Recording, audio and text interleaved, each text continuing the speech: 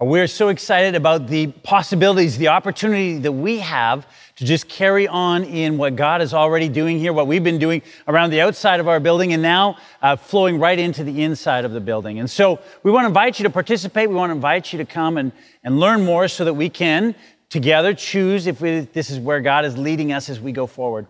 So 2 events that I want to invite you to. The first one is called Imagine with Ridge. And we just want you to come this Saturday between 11 and 1 o'clock and hang out here at the church and take a good look around. We want to show you around the outside and around the inside. There'll be members of the building committee and the board here to answer your questions and to show you things up close. There'll be renderings for what we want to do on the inside and for an opportunity for you to ask all the questions that you have about why is it taking so long? When will it be done? Or why the extra cost? What are we thinking of doing on the inside? All of those things. And so plan to come. Half an hour of your time. Our plan is to have a food truck here, some food for you. Our staff will be here, our board and our building committee. It'll just be a great opportunity to answer all of your questions. That's this coming Saturday. Look for an invitation. We're going to mail it out to you and register online for that.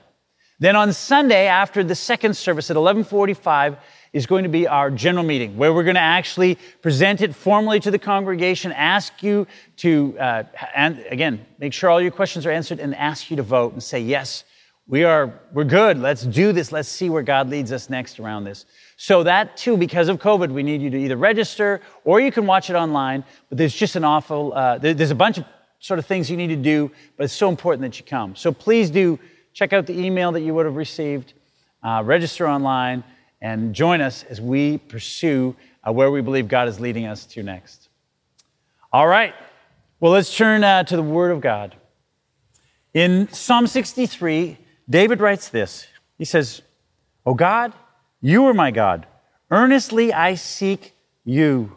My soul thirsts for you. My flesh faints for you, as in a dry and weary land where there is no water." You know, David writes this when he's in the wilderness. It is a dry and a weary land where there is no water. And if you've ever been in a place where you are just so thirsty, I mean, your throat is parched and your body literally is yearning for water, that's what David is describing here. Only he's not talking about water here. Here instead, he's talking about his desire for God. Here he's saying, God, you know what I long for more than anything else is you. I want you in my life, God. And it's interesting to note that what he doesn't desire is not like he's desiring to be a better person. It's not that his desire is to have a better life or to not be in a dry and a weary land. His desire in the middle of everything, above all else, is to know God in a deeply, deeply personal way. In fact, he goes on to write this. He says this, "So I have looked upon you in the sanctuary, beholding your power and glory. Because your steadfast love is better than life, my lips will praise you. So I will bless you as long as I live. In your name I will lift up my hands. My soul will be satisfied as with fat and rich food, and my mouth will praise you with joyful lips." You hear in David's word that God for him isn't some sort of old, grandfatherly type, doddering old man trying to find his way around. Nor is he some sort of vague force out there just kind of doing what fate does. And nor is God for him some sort of intellectual idea to be bounced around. Rather, for David, God is the all-consuming being. God is what it's all about. And so he goes on this way. He says this, "When I remember you upon my bed and meditate upon you in the watches of the night, for you have been my help. And in the shadow of your wings, I will sing for joy. My soul clings to you. Your right hand upholds me." More than anything else, more than anyone else, what David longs for is to know God, to have God in his life. And you know, in this letter that we're looking at in Philippians, that we've been walking through together, in chapter 3 now, the section that we're coming to, this is what the Apostle Paul is going to say. He's going to say it about Jesus. More than anything else in my life, I want to know Jesus. If you're here last week, you know that chapter 3 of Philippians started with the Apostle Paul kind of going on the attack against these guys who came and were saying that the way to be right with God was through keeping the law, through keeping all sorts of rules and doing it in your own effort and your own strength. And Paul just goes ape crazy on them. I mean, he's like, no. He said, basically, I've tried that. I've been there. I've done that. I got the t-shirt. It doesn't work. In fact, he says, not only that, like I was the captain of the team. I was at the top of the honor roll. I was the poster child for trying to earn God's favor through good things. And it didn't work. No matter what I did, I couldn't accomplish it. In fact, he says, everything that I did, all that energy that I put in, all that effort I put into it, he says, I consider it a wash, a waste, good for nothing. And now in the section that we're coming to here, in the second part of that first section of chapter 3, he says, instead, let me tell you what my passion is. Let me tell you what my heart's desire is. And like David, it's not to know more information about God. And it's not to, find a better way to just live in a self-help kind of way. It's not about self-improvement. His goal isn't prosperity or even personal happiness. Here's what Paul's deepest desire is. It's to know Jesus in the most profound of ways. So let's read what he says. Philippians chapter 3, beginning in verse 8, he says this, "Indeed, I count everything as loss because of the surpassing worth of knowing Christ Jesus my Lord. For his sake, I have suffered the loss of all things and count them as rubbish in order that I may gain Christ and be found in him, not having a righteousness of my own that comes from the law, but that which comes through faith in Christ, the righteousness from God that depends on faith, that I may know him and the power of his resurrection and may share his sufferings, becoming like him in his death, that by any means possible I may attain the resurrection from the dead." So the Apostle Paul in verse 8 begins this way. He says, "Indeed, I count everything as lost because of the surpassing worth of knowing Christ Jesus my Lord." That's the goal. That's the prize. That's what he is straining and striving toward, to know Jesus Christ. There is no greater worth in his life than to know Jesus and to know him personally. In fact, he goes on to say, everything else I count is rubbish.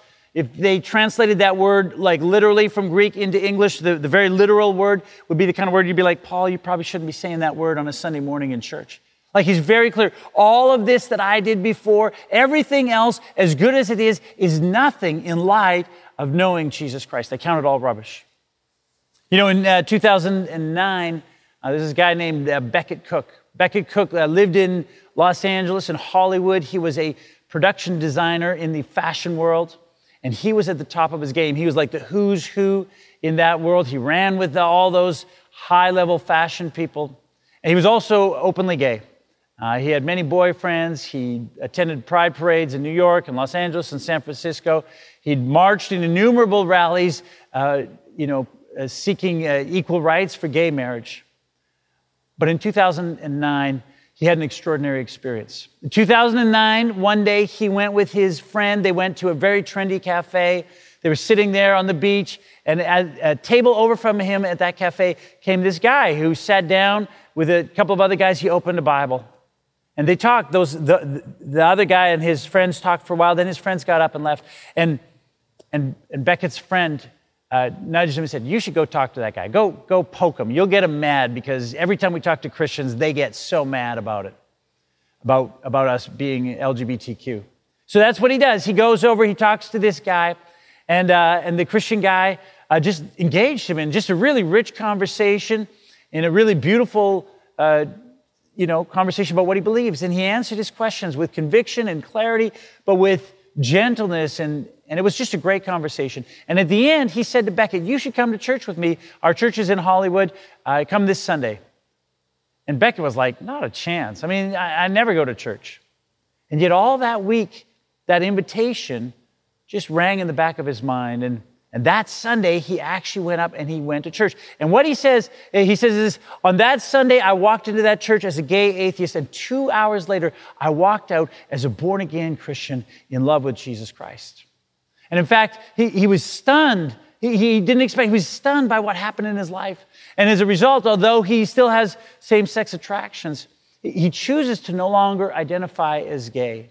Instead, he says, "I want to identify as my authentic, true self," and that means as a follower of Jesus. And because of that, he chooses to be celibate, because he says, these are his words, he says, "I believe God's plan and purpose revealed in the Bible is authoritative, true, and good."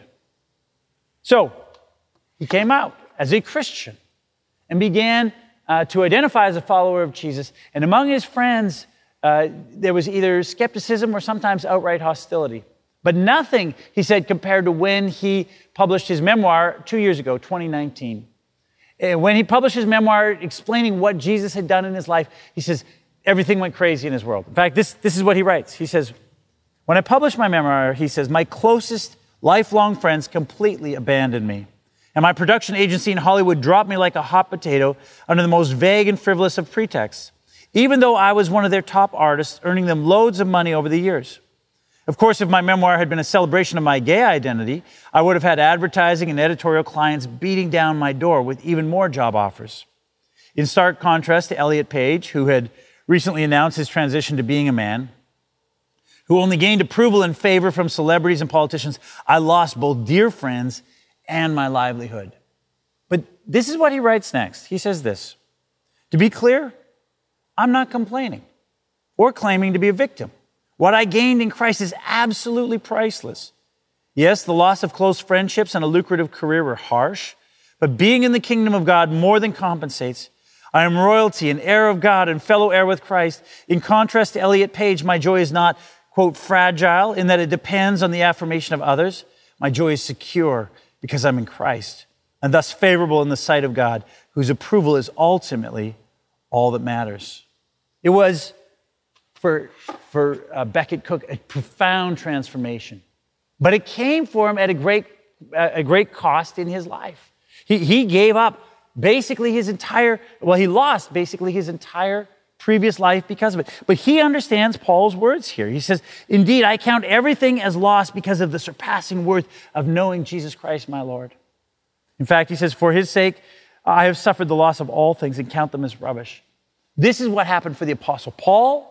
This is what happened for this guy, Becket Cook. It's what's happened for Christians throughout these centuries and to this very day because of the incredible surpassing worth of knowing Jesus Christ.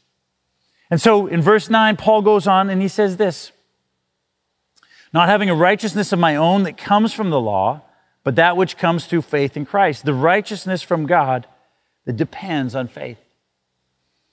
Paul goes on to say this, look, in his day, everybody was trying to be right with God through being good enough, through keeping the law, through their own efforts. And Paul says, even I couldn't do it. As good as I was, it couldn't be done.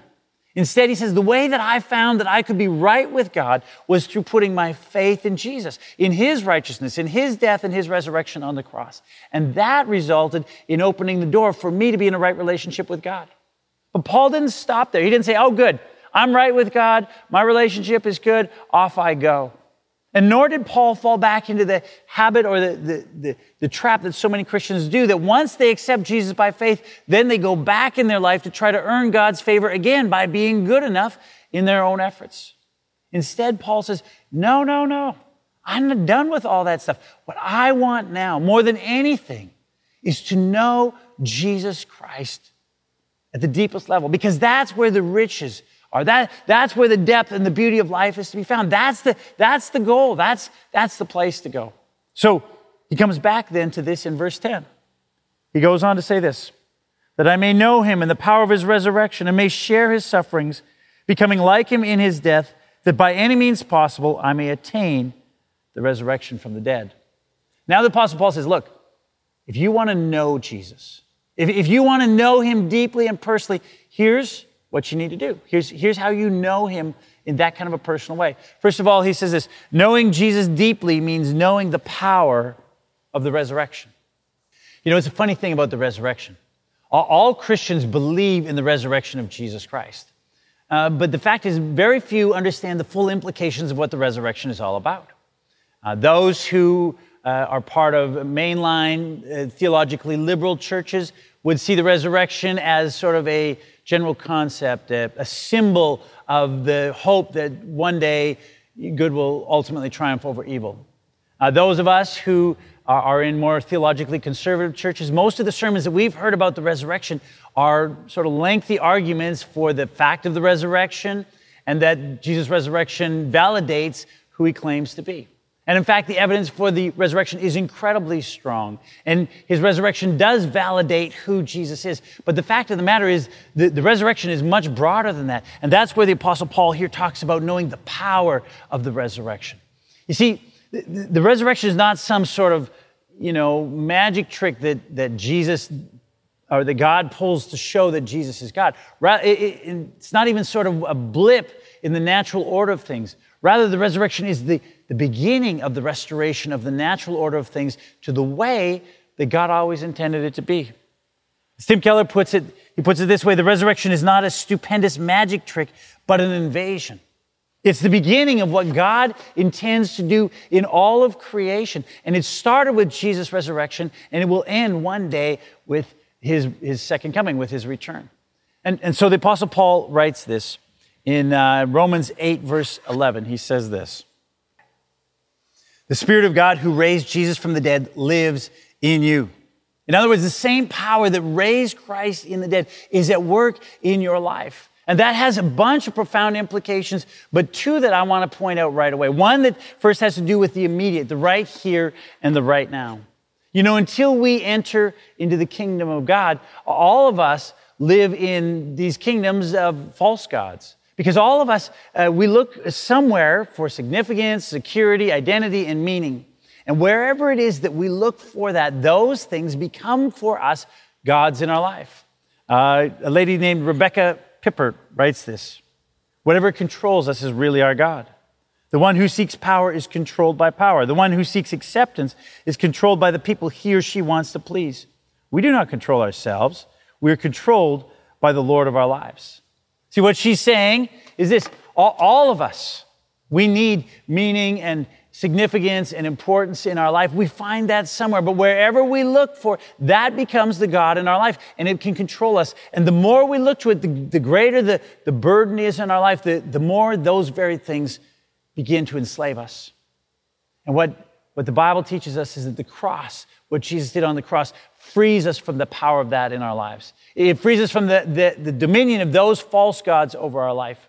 But it's the resurrection of Jesus Christ that gives us the power to actually change. It's the resurrection of Jesus in our life that gives us the strength by the power of the Spirit at work us to begin the process of changing. Not instantly, not always easily, but that process begins. That's the power of resurrection in our life for the here and now.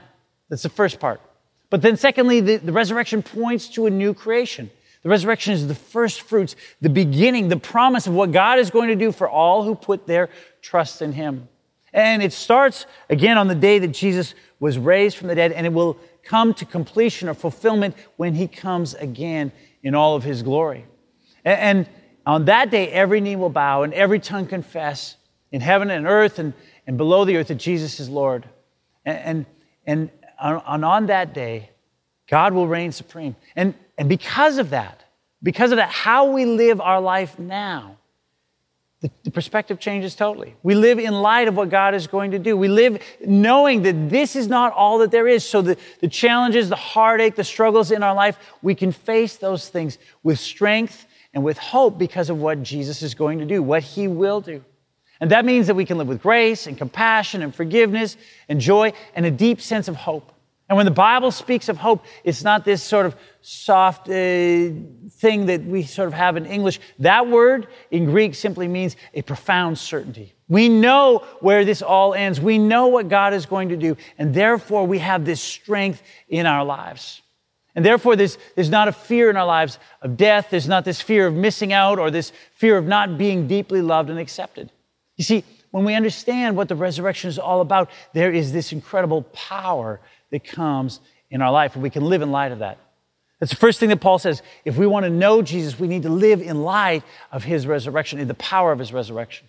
But then secondly, this one. If we want to know Jesus deeply, then we need to share in His sufferings. Now, this one's not as exciting as knowing the power of Jesus' resurrection, but it's equally as important. We think that somehow if we follow Jesus that we shouldn't have to bear a lot of troubles in our life, that He should make our life just go easy. But that's not the case. In fact, there's something profoundly powerful about sharing in the sufferings with somebody else. And in fact, you know this. If you've ever suffered deeply together with somebody, if you've ever walked through really deep waters together and just suffered together, you know that it bonds you in a way that nothing else would. And we see it probably most profoundly in the life of soldiers who have been in combat together. I mean, these men who didn't know each other end up in this dangerous, incredibly stressful situation filled with all kinds of suffering. And as a result, their bond forms between them so that they'll literally risk their lives for one another, to share in the sufferings of Christ, to experience rejection because of your trust in God, to experience betrayal because of your commitment to what God has called you to experience loss of a promotion or a prestige or reputation, to endure financial cost for the sake of Christ, or whatever it is to know and understand Jesus more deeply. Because, of course, Jesus came from glory in heaven. He came down and took on the form of a servant and then suffered so many things for you and for me. And so when we suffer, it's an invitation to walk with Jesus. The suffering in our life is not somehow to say, God, how could you? How dare you? Why would you let this? But rather, it's an invitation to intimacy with Him. And if you are willing to not shake your fist at God when that happens, to not complain and to ask God, why, but instead to enter into that and to allow that to draw you closer to Jesus, you will come to know Jesus in a way that few others ever do. You will know a depth in your relationship with Him that you can't find simply by studying the Bible, although, of course, there's great depth to know there. There's something that comes from sharing together in the sufferings of Christ. And so it's an invitation to know Him deeply. And of course, the reason why you can endure and walk through the sufferings like Christ did is because even as Christ experienced resurrection, you know that there will be resurrection for you too. And so the power of Jesus' resurrection allows us to share the sufferings of Christ. It's the second way that we come to know Jesus deeply. And then the third way that we come to know Jesus deeply is by becoming like Him in His death. The words that Paul literally used here means to be conformed to His death. The idea is to live a cruciform life. That's this image of clay being formed and shaped into a mold, the shape of a cross. It's your life shaped and formed by the power of the cross at work in your life. This is what Jesus talked about when He talked about taking up your cross and following Him. This is what the apostles talk about throughout the New Testament, about dying to yourself that you might find life in Jesus. And again, the way that we do that, the way that we can die to ourselves is because we know that we will find resurrection through Jesus and the power of His resurrection. And for each of us, what that dying to self looks like is different. Each of us have our own areas that we need to die to ourselves. For Becket Cook, whose story I've been telling you, here's what he writes for him. For him, it was about his sexuality. He says this: surrendering my sexuality hasn't been easy. I still struggle with vestiges of same-sex attraction. But denying myself, taking up my cross and following Jesus is an honor. Any struggles I experience pale in comparison to the joy of a personal relationship with the one who created me and gives my life meaning. My identity is no longer in my sexuality. It is in Jesus. It's what each of us are to do. Whatever our struggle is, whether it's our sexuality or our pride or our love for money or our addiction to porn or alcohol or our desperate need to find our identity in the approval of others. I mean, whatever that is, the call is to allow it to die, to be conformed to the death of Jesus. Because that's how we know Jesus. That's how we are free to know Jesus. You see, the Apostle Paul wants to know Jesus more and more deeply because there is no one greater than Jesus. There is no one more worthy than Him. Because joy and freedom and peace, which are the foundations of all human longings, are found not in our own strength, not in our own effort, not in what we can do and how we can be our own person and all that. It's been tried endlessly and found lacking. The place where we find that stuff is in a person. That person is Jesus. It's so counterintuitive, and yet it's the way to find life. And so that's why Paul ends with these words. Here's what he says at the end. And it's always been a bit of a challenge for people as they've read this. He says this, that by any means possible, I may attain the resurrection from the dead. Now, that can sound like all of a sudden Paul's not so sure how he's going to attain the resurrection. He's like, I don't know, by any means, maybe, hopefully I can find it. It's a little bit like you go to somebody and say, how do I get from point A to B? And they give you this map. They're like, well, you turn here, you go down this road, you go past this point, you turn left, and there you are. And then they add, hopefully. That's not what Paul is saying here. He's not like, oh, hopefully this works. The resurrection is a certainty. The map is very clear. There's no question about it. What Paul is saying here is, I don't know what the journey is going to be like. I don't know what it'll be like along the way. I don't know whether the road for you is going to be bumpy or smooth, whether the sun is going to shine the whole time or it's going to pour rain. I don't know if it's going to take you weeks or months or years. But in the end, you're going to arrive there. You see, he's saying this. He's saying, by whatever route God in his providence chooses for you and for me, and we don't know what that route is going to be. But whatever that is, I'm going to seek to know Jesus with all my heart. It's going to be the ambition of my life from now until the day that I stand in glory. And I'm going to do it by knowing the power of the resurrection. I'm going to share along the way in the sufferings of Jesus. And I'm going to allow my old self to die, because in Jesus is where I find life. That's what it's all about. You see, Paul is no longer interested in religion. At least not religion the way everybody thinks about it, which is keeping the rules and doing things well enough to earn the favor before God. In the end, he found that that's not enough. He tried it. It didn't work. It could never be enough. Instead, like David in Psalm 63, he wants to know God. He wants God in his life. He wants to know Jesus. And the interesting thing is that it's likely that the letter to Philippians was written about 30 years after Paul gave his life to Jesus. So this wasn't some emotional outburst when he first met Jesus. This is a lifelong ambition that says, I want to know Jesus more than anything else. Like David, who pants, who's weary, who longs for water in the wilderness, who longs for God. Paul is saying, I want to know God. Here's a question for you today. If you're a follower of Jesus, do you still have that desire to know Jesus more? Do you still have that longing to have him in your life? For some of you, it means that you're going to have to abandon some of the stuff in your old life. You're going to say, all that stuff in the past, I count it as loss. I consider it rubbish. For some of you, it's like the Apostle Paul. You're going to have to write off that whole part of your life. Say, compared to the surpassing worth of knowing Jesus, that really wasn't that great. For others of you, there's a sacrifice. There's a cost, like Beckett Cook. I mean, the sacrifice that he pays for the privilege of knowing Jesus is something that's a deep cost. I know others who literally their family said to them, if you follow Jesus, you are dead to us. And they chose to follow Jesus. A great cost. For some of you, there's a great cost to know Jesus. But for many of us, the cost isn't that great. And yet, we need to keep pressing in. What is it in your life that you need to abandon, that you need to give up, that you need to throw on the rubbish pile? It'll be so small compared to the sacrifice of many others that in some ways it's kind of embarrassing. In some ways it's deeply embarrassing if we're like, I don't even want to give up that, because there's nothing greater. And yet, this is where the gold is. This is where the richness and the deepness and the beauty of life is found. It's found not in keeping rules. It's not in all the other things the world says. It's found in a person. It's found in knowing Jesus. And so the invitation today, the challenge today is to go from here and to say, what is it in my life that I need to abandon? Where is it that I need to stoke my affections for Jesus so that I seek him with all of my heart?